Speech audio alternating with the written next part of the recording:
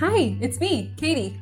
And me, Adrienne. And you're listening to Kindled, a podcast where we dig into the science behind building relationships and environments that help kids unlock their full potential and become empowered learners. Together, we'll discover evidence-based tools and methods that will empower you to kindle the curiosity, motivation, and well-being of the young people in your life.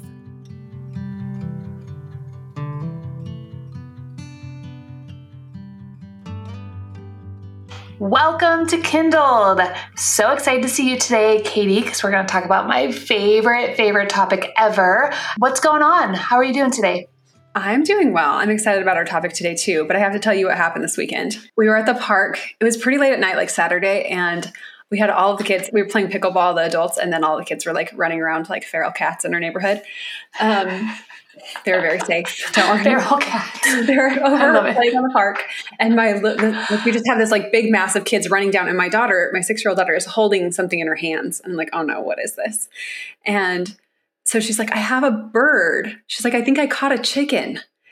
And there are some neighbors that have chickens around the park. So I'm like, oh my gosh, probably someone's little chicken got out of somewhere and got to the park and she found it. And sure enough, it was this like very tiny chicken though. Like we could not believe how small this chicken was. It was probably a day old, but it was running around. Like it hadn't like just come out of the egg. It was like running around, very active, very spunky, very friendly. And so all the kids were holding it. And I was like texting all of the people that I know in the area that have chickens. We were taking pictures of it. And then I'm like, okay, well, we don't have any pets. We actually have like a pretty strict no pets rule, but Ida, my daughter, was just like in love with this chicken. And so our guides all have chickens. So people like brought me a heat lamp and chicken food and all of these things. And we like put it in a bucket and we were like, well, okay, we were trying to find, I could not handle having a chicken at my house. Like we're not pet people really. And it's you already said that. So you must really not be pet people. It's a big thing in our family. How not pet people we are. I love animals, but we just don't have pets in our house. We have too many other small pooping things right now. Maybe when they are older, we can talk about bringing other things into our house. But anyways, so we're thinking about how are we going to keep this chicken alive? It's like cheeping all night long. I'm like checking on it. I feel like I have a newborn again. And then I'm like Googling, I'm like, what kind of chicken is this? Because maybe if we know what kind of chicken it is, we can find whose chicken it is. And then I will not have to keep it. You can see my true motivations here. And so I'm Googling all these pictures and turns out it's not a chicken. It's a quail. Oh. Yeah. It's like a baby abandoned quail. And that's why it was so tiny. And you can even see it has like a little tiny poof on its head for like when its little flag thing grows in. Anyway, so we brought it to a bird rescue place yesterday. Wow. Because it's actually illegal to keep quail, turns out, which was great when my daughter was crying about giving the bird away. Like it's illegal to have this bird in our house. So, but here's what I learned from this. We were like so quickly attached to this thing. We loved it so much, right? Our little attachment brains are just like, oh, we got to take care of this thing. And especially my little girls were just like so in love with this quail. They named it Pickle because we found it when we were playing pickleball. And on the way home from the bird rescue place, they were just sobbing. They were so sad. I'm like, oh my gosh, we have not even had this thing for 12 hours. And yet we are like having all of these feelings. But I was thinking about this. I could have very easily said like, okay, it's just a bird. You haven't like even had the bird for more than 12 hours. Like just get over it essentially. Because my ears did not like the crying. Right. But I didn't do that. I was able to just sit in that and enjoy the fact that my girls have really empathetic, deeply caring hearts. And in order to get that empathy that helps us really care about others, which eventually leads to us being able to, with our prefrontal cortexes, being able to regulate our behavior, because regulation or like inhibition of our behaviors is the product of being able to feel two things at one time, right? So like, I really want that toy. I love my brother, so I won't hit him. But until you can really feel those two things, those two big feelings, you can't inhibit your behavior. And so like knowing that my girls are little and they don't have this ability yet, they're just completely, they feel one thing at a time, right? And those feelings are big and strong. But it's actually in their best interest to let them feel those things and to not try to inhibit their crying because I don't like the sound of it. Right. Or sugar-coated or act like, the bird just disappeared, or like to be truthful and honest, I think is really important too. Yeah. To let them feel that. Yeah. And to point out, like, we're having this big feelings because you have a deeply caring, empathetic heart. And that's a huge strength, right? Instead of like, please just stop your behavior that I don't love. Right. And that actually allowing space for that really helps them develop that part of their brain that's able to feel, right? Because if we can't feel anything, then we definitely can't feel two things, right? So we have to sit in our big feelings. And sometimes as adults, it's just really hard to do that because the big feelings are loud and they're uncomfortable for us and they're inconvenient for our schedules and all of these things. But just know that when you allow a child to have their big feelings and you are supportive and with them, that is doing a ton for their brain development. And it's kind of what we're going to talk about today. Absolutely. And Katie, as I was thinking about this, you have all this knowledge, right? From reading books, watching YouTube videos, watching all the things, going through parent coaching training. You've digested so much of this information so you can access it much quicker. But what about someone that this is brand new to them? Is it going to be as easy for them to access all of this information that you just downloaded to be able to show up for their kids when this happens? Definitely not. And there's like different phases of learning about this and then being able to actually put it into action, right? Because you're going to know things a lot more than you can actually do them for a long time. And I think it's just important that we're all really compassionate towards ourselves and give ourselves a lot of patience. And probably like the next time my kids cry, I'll be like, stop, get over it. Like we just had a window of success. It doesn't mean that this is like how I parent all the time. So yeah, just a lot of patience with yourself and learning as the path to being able to do better. I think a lot of us feel a lot of frustration with how we parent or how we teach or how we guide. And we get caught in these shame cycles of like, oh, I really lost my temper. I'm a yeller. Like, we'll identify as that. When those things aren't really super helpful, we just need to ask ourselves the question, like, man, why was that the best I was able to do in that situation? And what will help me do better next time?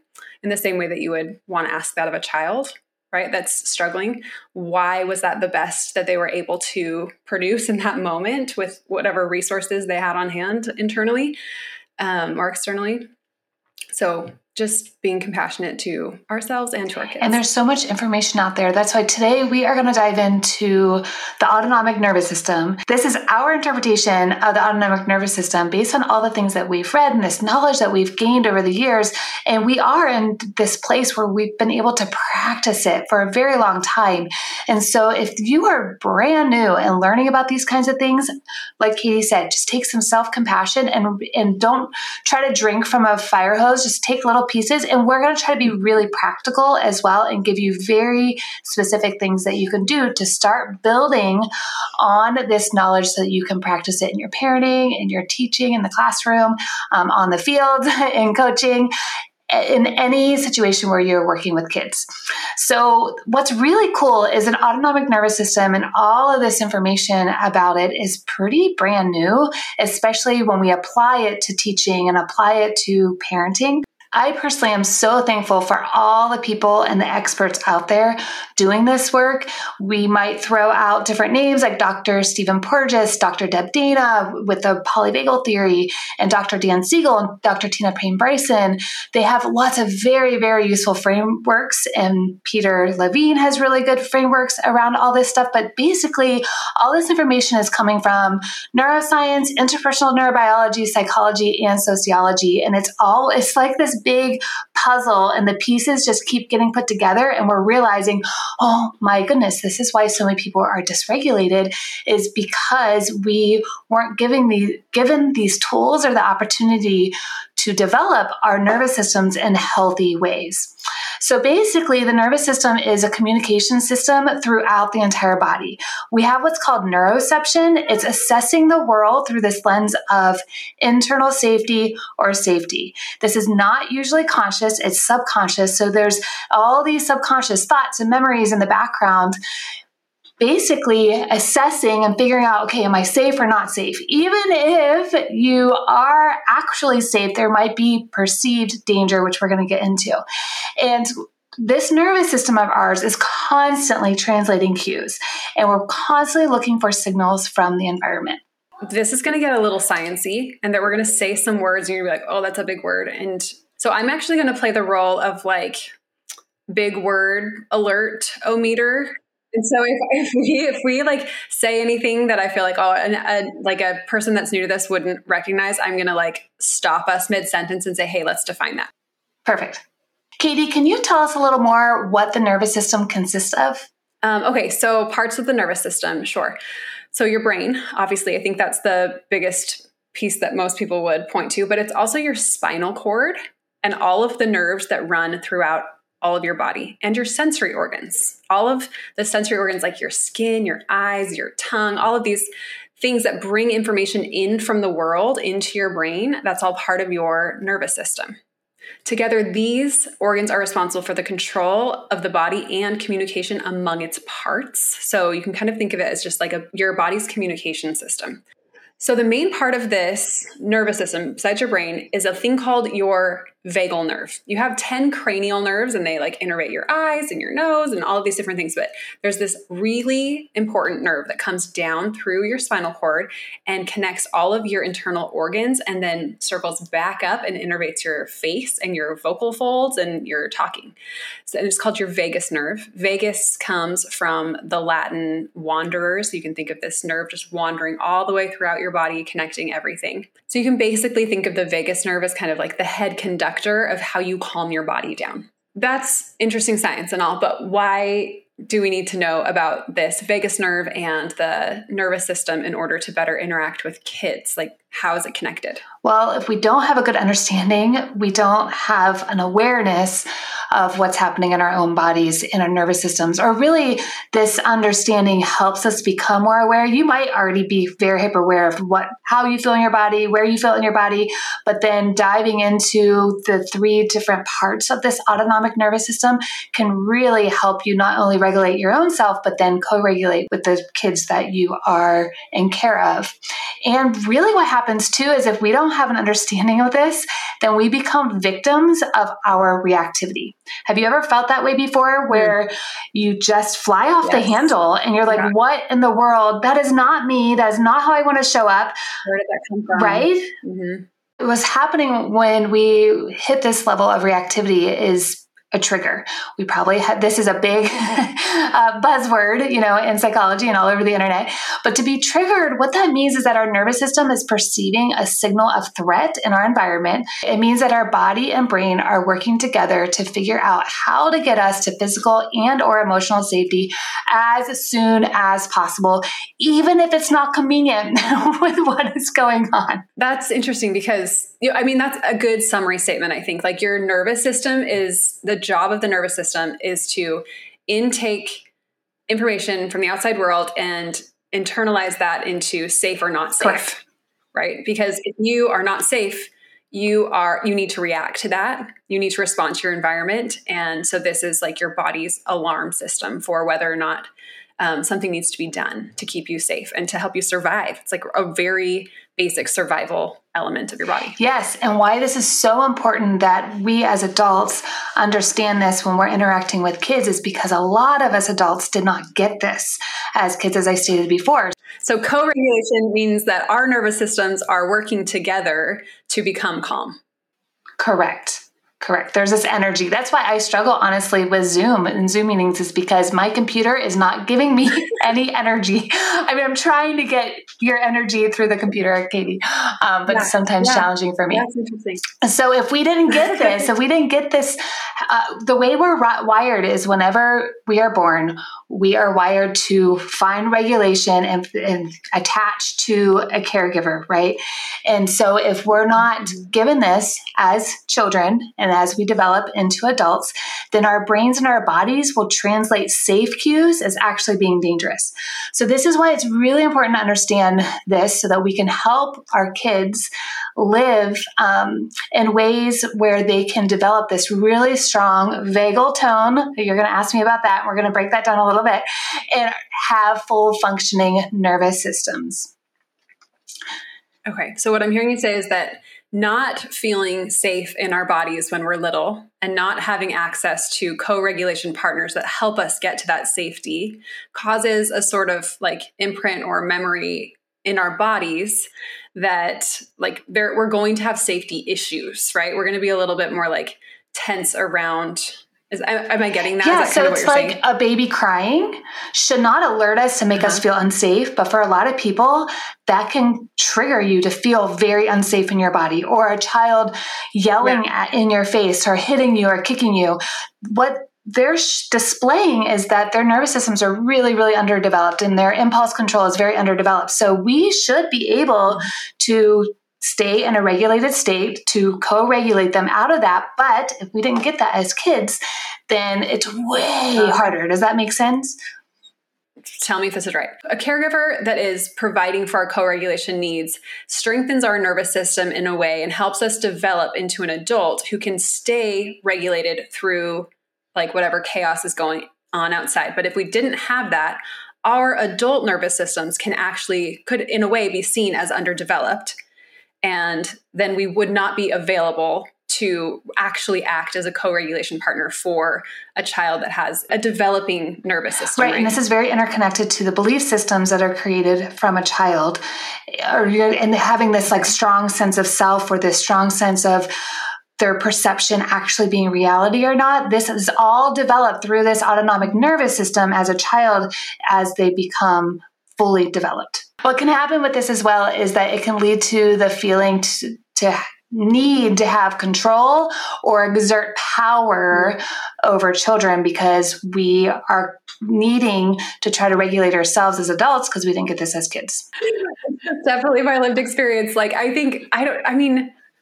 don't know if I know many adults that can that feel like, oh yeah, I can stay calm through any tantrum, any disrespect, any disobedience. Like, I don't know a lot of people like that. Right, because this information's very, very new. And in our culture, that was not what we were taught. We didn't know. So that's what you said at the very beginning. Once we know better, we can do better. And now we're knowing better. Right, and this is, once you start doing this, it totally makes sense. And no longer do I view my kids as having bad behavior or good behavior. I'm looking at their nervous system and their sense of safety. And it's incredible how much more they listen to me and make better choices, because that's all that they've needed all along, is this connection in their nervous system.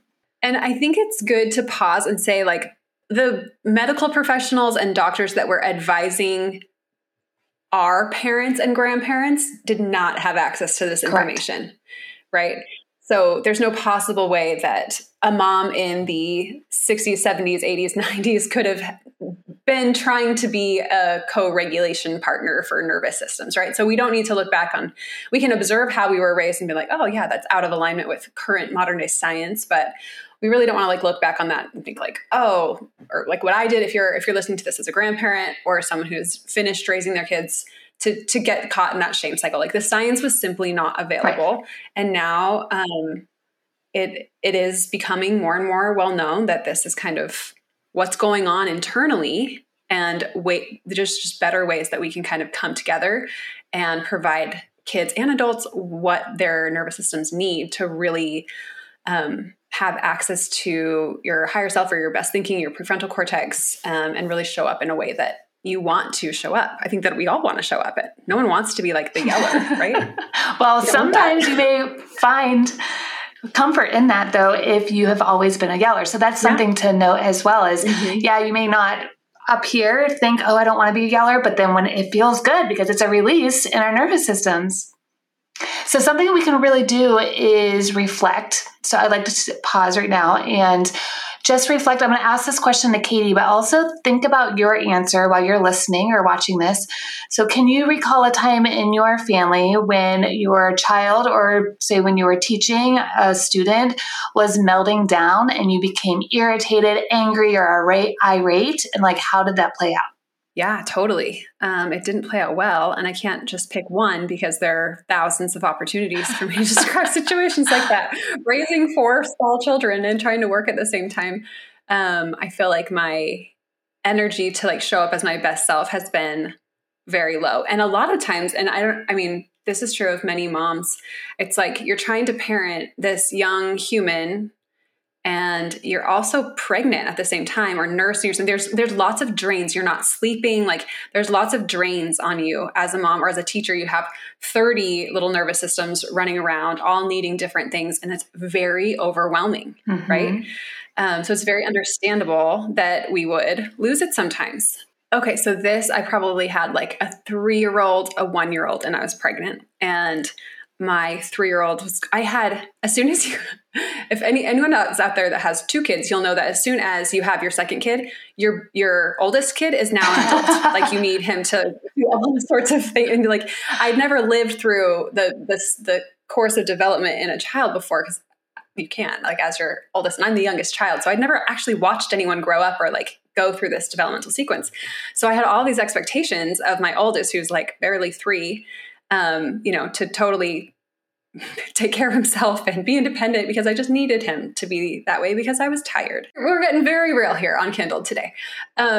So he was losing it and he was getting super violent. And that is very, we'll say, triggering for me. Like here I am pregnant with a 1-year-old and he's like kicking, biting, screaming, hitting, like all this stuff. Like it's not safe for my pregnant body to like be in the mix with him. Right. And so I literally just had to take my 1-year-old and myself and go in a different room and like close the door. And like I tried to talk to him calmly through the door so he wasn't alone, but like it literally was not safe.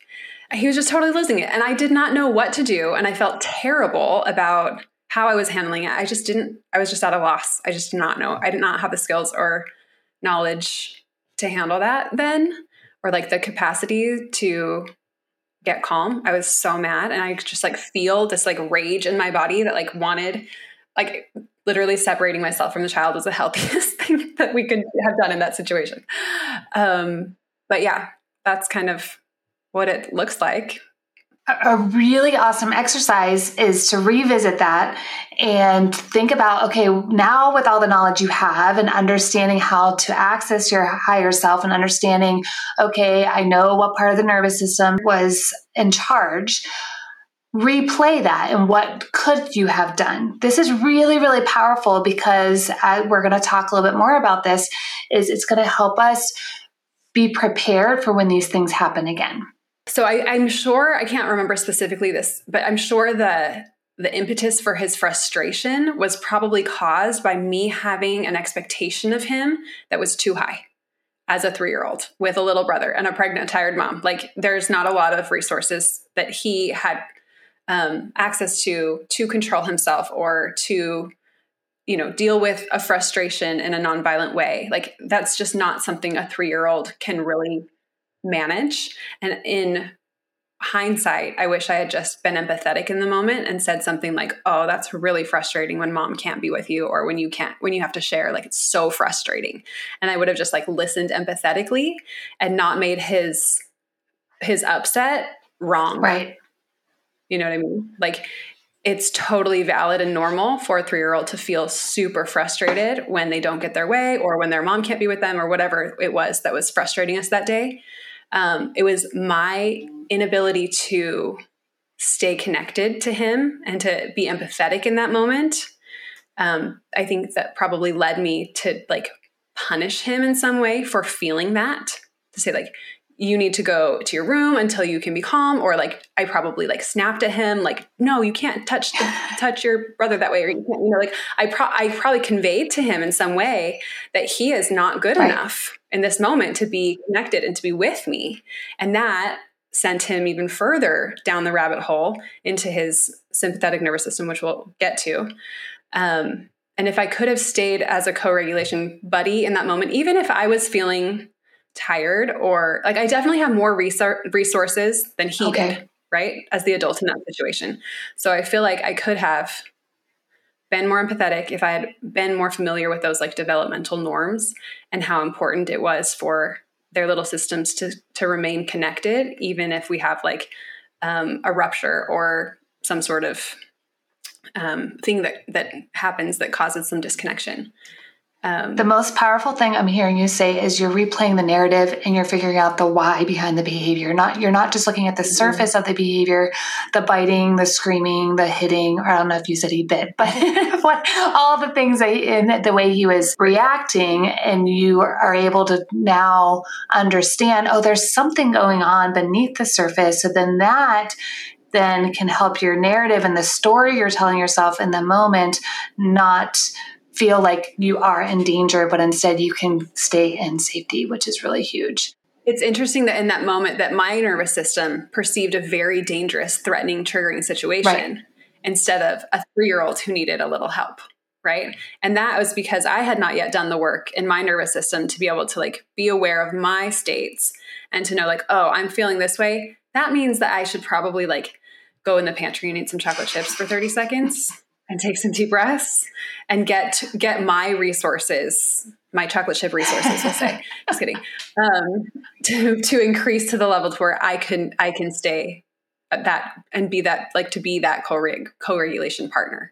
And at the beginning of the journey, it can feel really, really hard. But as you learn these things first and it becomes head knowledge, and then slowly you just apply it little steps at a time, it just becomes a natural way of being, because this is really how our nervous systems were wired and created. So it's really awesome. So let's dive in to the 3 tiers of the autonomic nervous system. I'm a very visual person, so I kind of visualize it as almost like a sandwich. Is on the top, we have at top and bottom, we have parasympathetic. That is the rest and digest. And in the middle, we have the sympathetic. That is the activate mode. So we have, I'm going to say some sciencey words. We have, okay. So we could also think of this as like a ladder. So on the top part of the ladder, we have the ventral vagal system. Ventral then is going to be our top side, and that is going to be where we can access this calm. And a phrase I really like, and this makes it much easier to understand, is social engagement system. So when we're in our ventral vagal, we can be social, we can collaborate, we can really be able to understand each other, and you're engaging socially. Okay, so let me summarize what I just heard you say. Ventral, or when you're in your ventral nerve. Ventral state. It's a part of it's a ventral state. So I'm just like, this is me learning.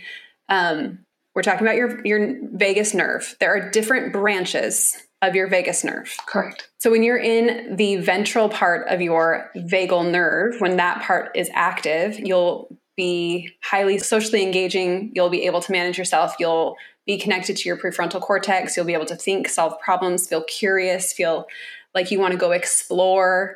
Is this yes, on track? And this is when we can be fully present and connected. This is when we can access love, safety, groundedness. We can have good eye contact, a soft, gentle tone of voice. And as you mentioned before, is how this nerve goes out to even like our face. So our nonverbal communication, our face communicates so much. So when we're in ventral vagal state, we can really have a loving, warm look on our face, and our eyes are bright, and our kids want to connect with us. This is our state of inner safety when we have nonverbal cues, cooperation, as I mentioned, and this ventral state is grown and strengthened through consistent, reliable, and dependable relationships, which we talk about secure attachment.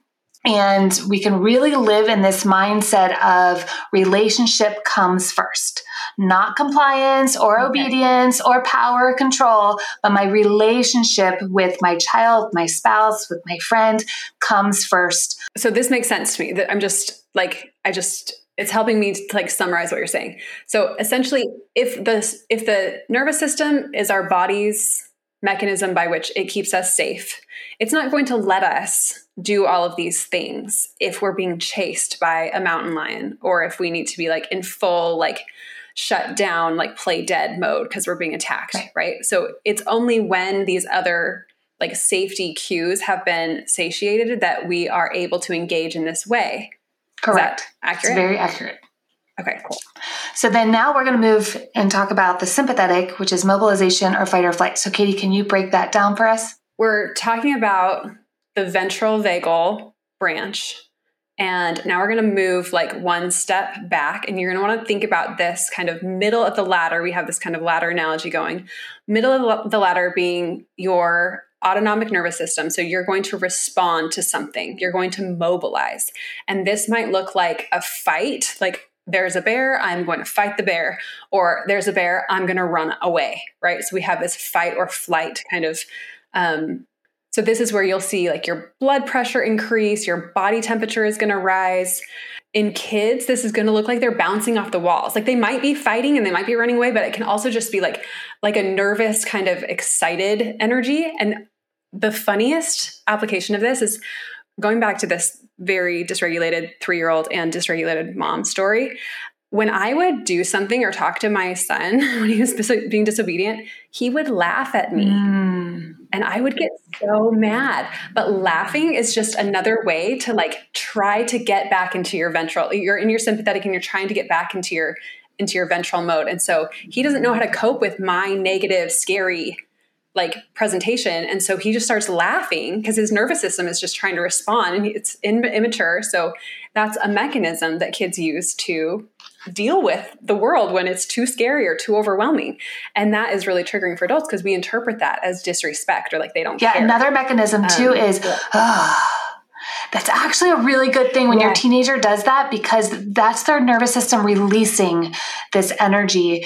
But if we have a narrative or a story telling us that's disrespectful, then we try to stop that. But, or even if you make those noises like, that's actually really, really good. Your nervous system is trying to regulate itself. Yeah. So we don't want to try to stop that energy, right? We just want to be like, we just want to accept that that's where we're at. And we want to go back to kind of, in past episodes, we've talked about seeing a child as like a plant, and all how they're manifesting is just information. So all of that laughing when it's inappropriate, or sighing, or any like facial stuff, like they're just processing. They're in their sympathetic nervous system, and they're not wrong to be there, and they're not disrespectful because they're there, right? So we have to kind of pull apart these labels and just view those things as information, and then ask the question, okay, like they're in that stage, their sympathetic nervous system. What do I need to do to help them come back? Right. Or what do I need to do to just like support them while they're there? The right answer isn't always like, just fix it as soon as possible. We want to stretch our nervous systems. And the more time we spend kind of going back and forth and learning how to process in these different phases, that stretches and strengthens our nervous system and actually makes us better at keeping ourselves regulated. Which is then strengthening the kids' nervous systems as well, because theirs is very underdeveloped. And something in my coaching program we talk about a lot is dip your toe into their state. So dip your toe into the sympathetic, but don't drown. Don't allow yourself to be completely pulled in, or allow I'm going to use the word amygdala. What is amygdala, Katie? The amygdala is your part of your brain that like processes fear and like alarm alert. So we don't want to allow their amygdala to hijack your amygdala. So dip your toe in, but keep one foot up on that rung, on that top rung of the ventral state. And then that way you can support their energy, because you want that energy to flow through their bodies. You don't want it to just stop it. Like we talked about with your 3-year-old, right. We want to allow him to get that out, but then we do need to get him to climb up the ladder with us by staying regulated ourselves. Mm-hmm. And you do kind of have to come down the ladder with them a little bit, because if someone's coming at you with a ton of energy, they're trying to tell you like, there is a big problem that I have here. And it's like, so for example, if I said something to Adrian and Adrian didn't hear me, I would say it louder. Right. And if she still didn't hear me, I would continue to escalate that message. And so sometimes when we stay super calm, the child can interpret that as, you're not getting my message. I need to slam a door. I need to kick something. I need to escalate this because you're not hearing me, how big of a problem this is. And so if we can remain in that ventral state and stay regulated, but come down to match their tone or match their volume, to just say, wow, this is a really big problem for you. I hear you. You are super frustrated with this, and get some energy, but not lose where you actually are internally. Then they can feel like, oh, my mom gets me. My teacher understands that there's a problem and that needs attention, right? And so then that actually leads them to be able to get calmer and to come back into ventral because they've been heard, right? And they've reached out for help, essentially saying, hey, I have a problem and I need a co-regulation partner. And you've come alongside them and said like, wow, yeah, I'm going to validate you in that problem and like be with you here. And then I'm going to move you past this with my more mature nervous system. We're going to get back to ventral together so we can look at this problem and reflect on it in a way that's less emotional or less negative, but we can't solve the problem when we're in those feelings. So the first thing is just come alongside and then slowly move them forward. I have been immersed in this information for years and years. I teach, I coach, and Katie, you just helped me literally when my kids become extremely dysregulated, I stay so calm and it frustrates the heck out of them. I never even thought of, I know the phrase, right? Dip your toe in, but don't drown.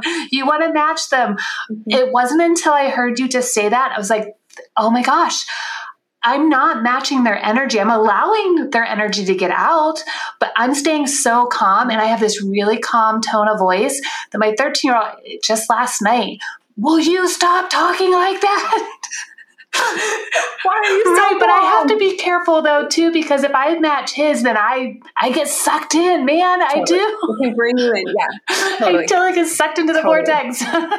So now let's talk about the other side of the parasympathetic, which is the dorsal vagal. Definition.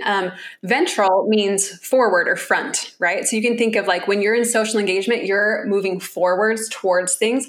Dorsal means back. So you're retreating. You're closing doors, you're immobilizing. So that's a good. And you can think of a dorsal fin on like a dolphin on the back, on their back. The back of the dolphin. Yeah, they can help.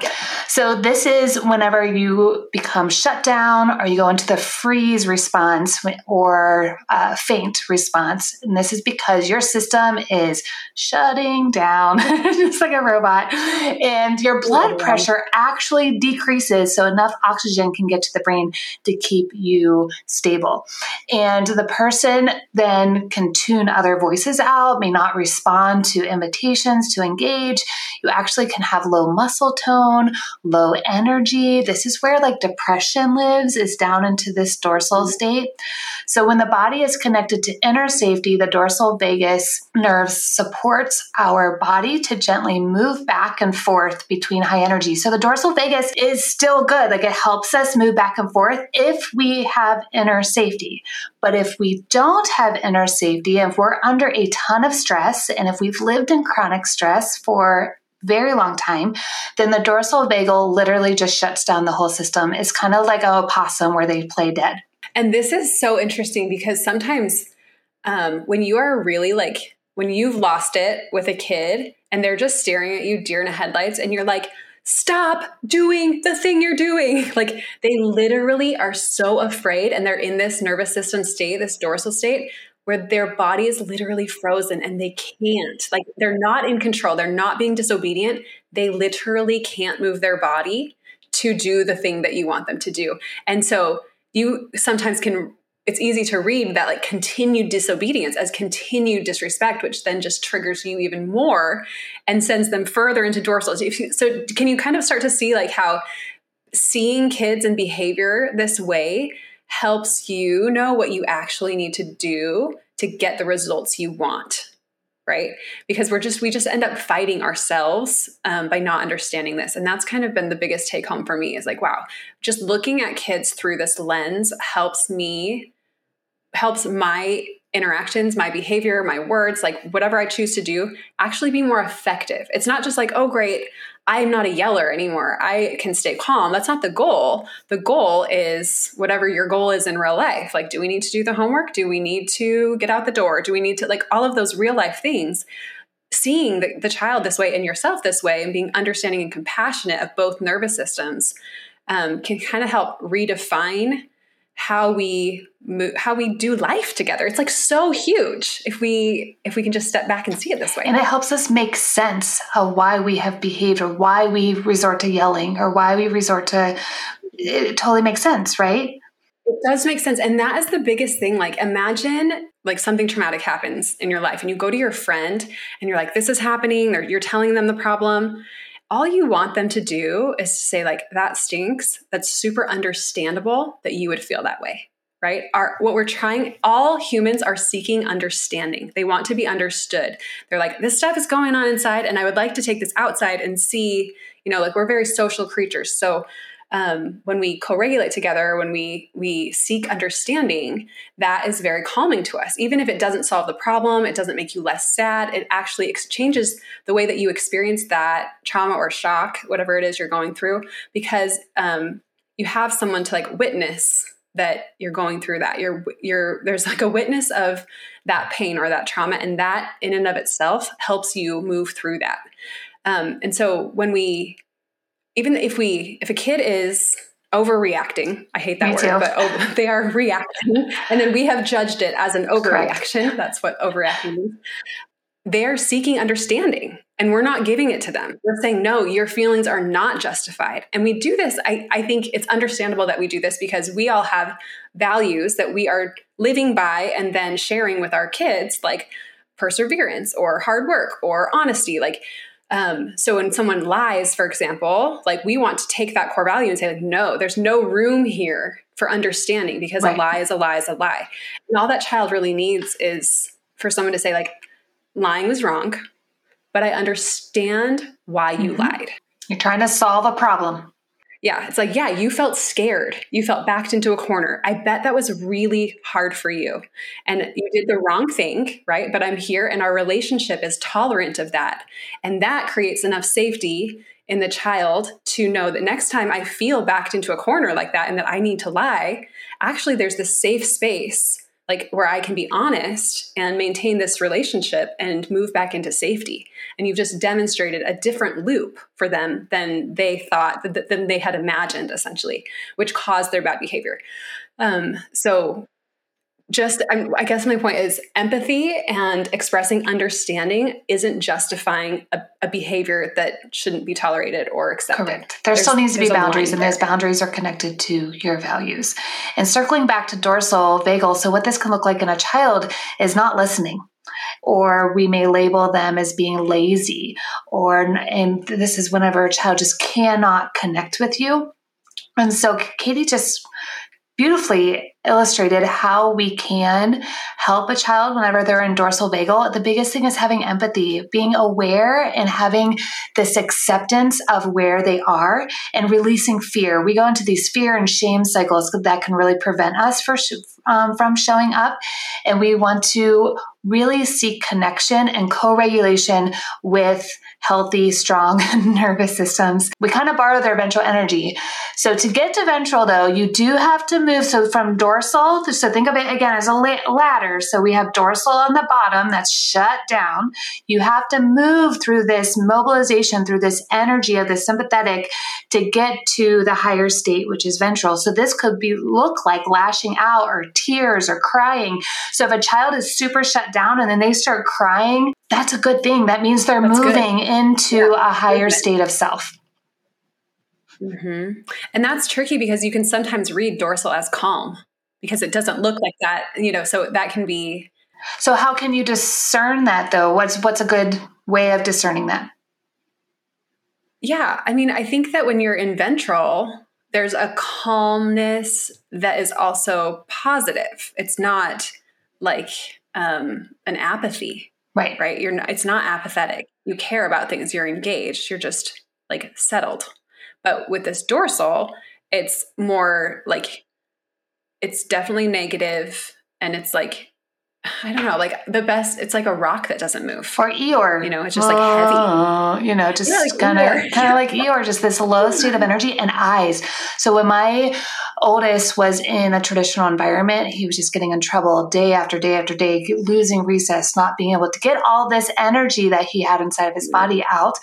And how we came to the conclusion that he needed to leave that environment was he no longer could look at us in the eyes. And this kid is very extroverted.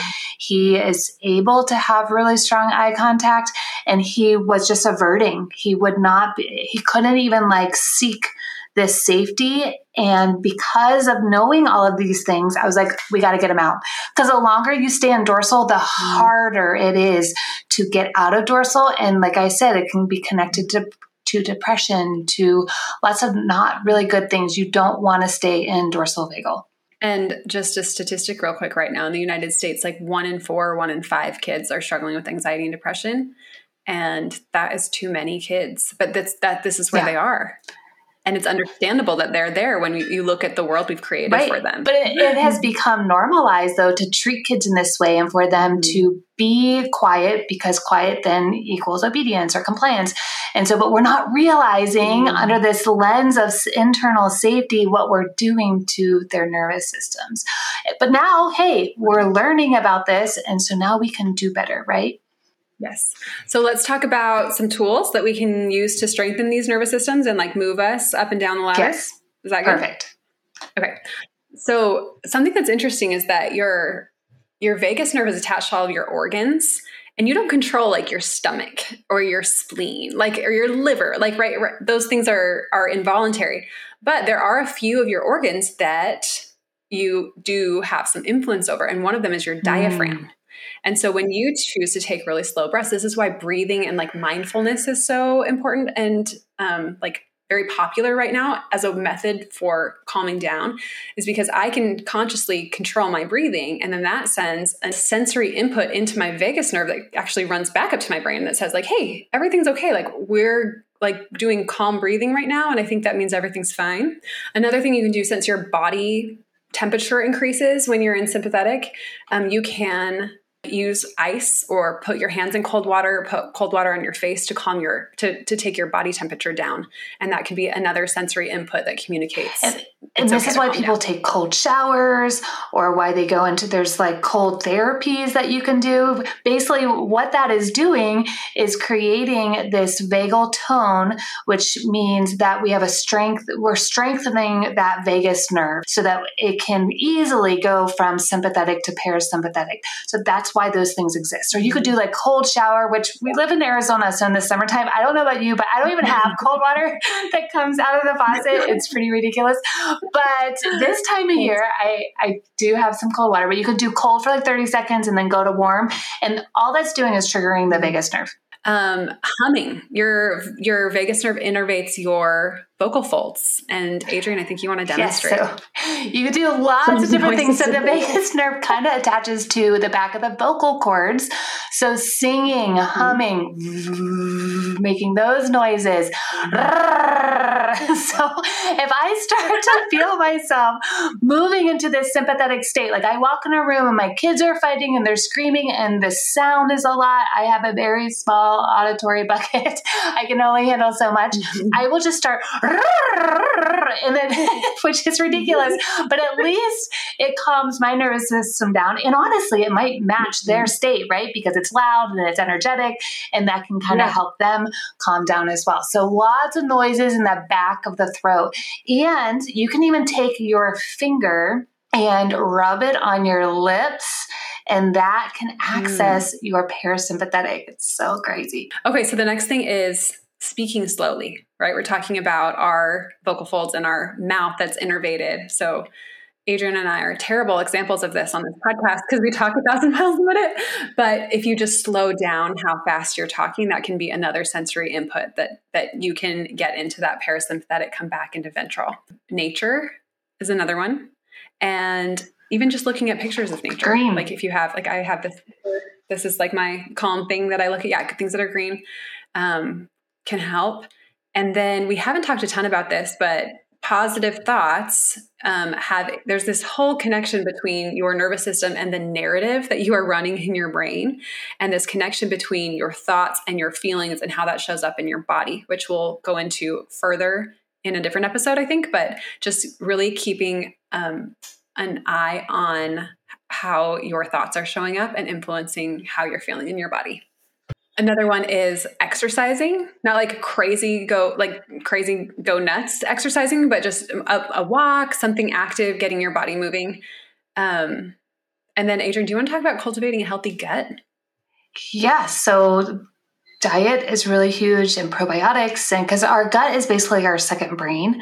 So we really got to look at what we're putting inside our bodies and what we're putting in our kids' bodies. Our nervous system cannot become regulated if there's all this junk being thrown at it too. It's all connected, right? That's why we talk about just the basic needs of our bodies: sleep, exercise, food. All these basic needs are extremely important when we talk about the autonomic nervous system. Yeah. So I think the main take home here is that your nervous system needs to become your friend instead of like something that controls your life and the life of your children. And when you can kind of think of this framework as the manual to how to operate your nervous system. And when you do that, you can just approach life in a much more like welcoming way. Like none of the different states are your enemy. It's just an awareness of what causes them and when you're there and if you want to be there, right? Sometimes it's fine to just curl up in the fetal position and cry a bunch. Like that's fine, but we don't want to stay there, right? Because that maybe is not a very happy life, but you're going to be there. Your kids are going to be there. And I think the key is not hating those times, just accepting them and being like, yeah, that's where we're at right now. In fact, I read an article a long time ago. I can try to find it. But it talked about how a helpful way to see all of this like co-regulation stuff was as if you were riding a train through a tunnel with a child.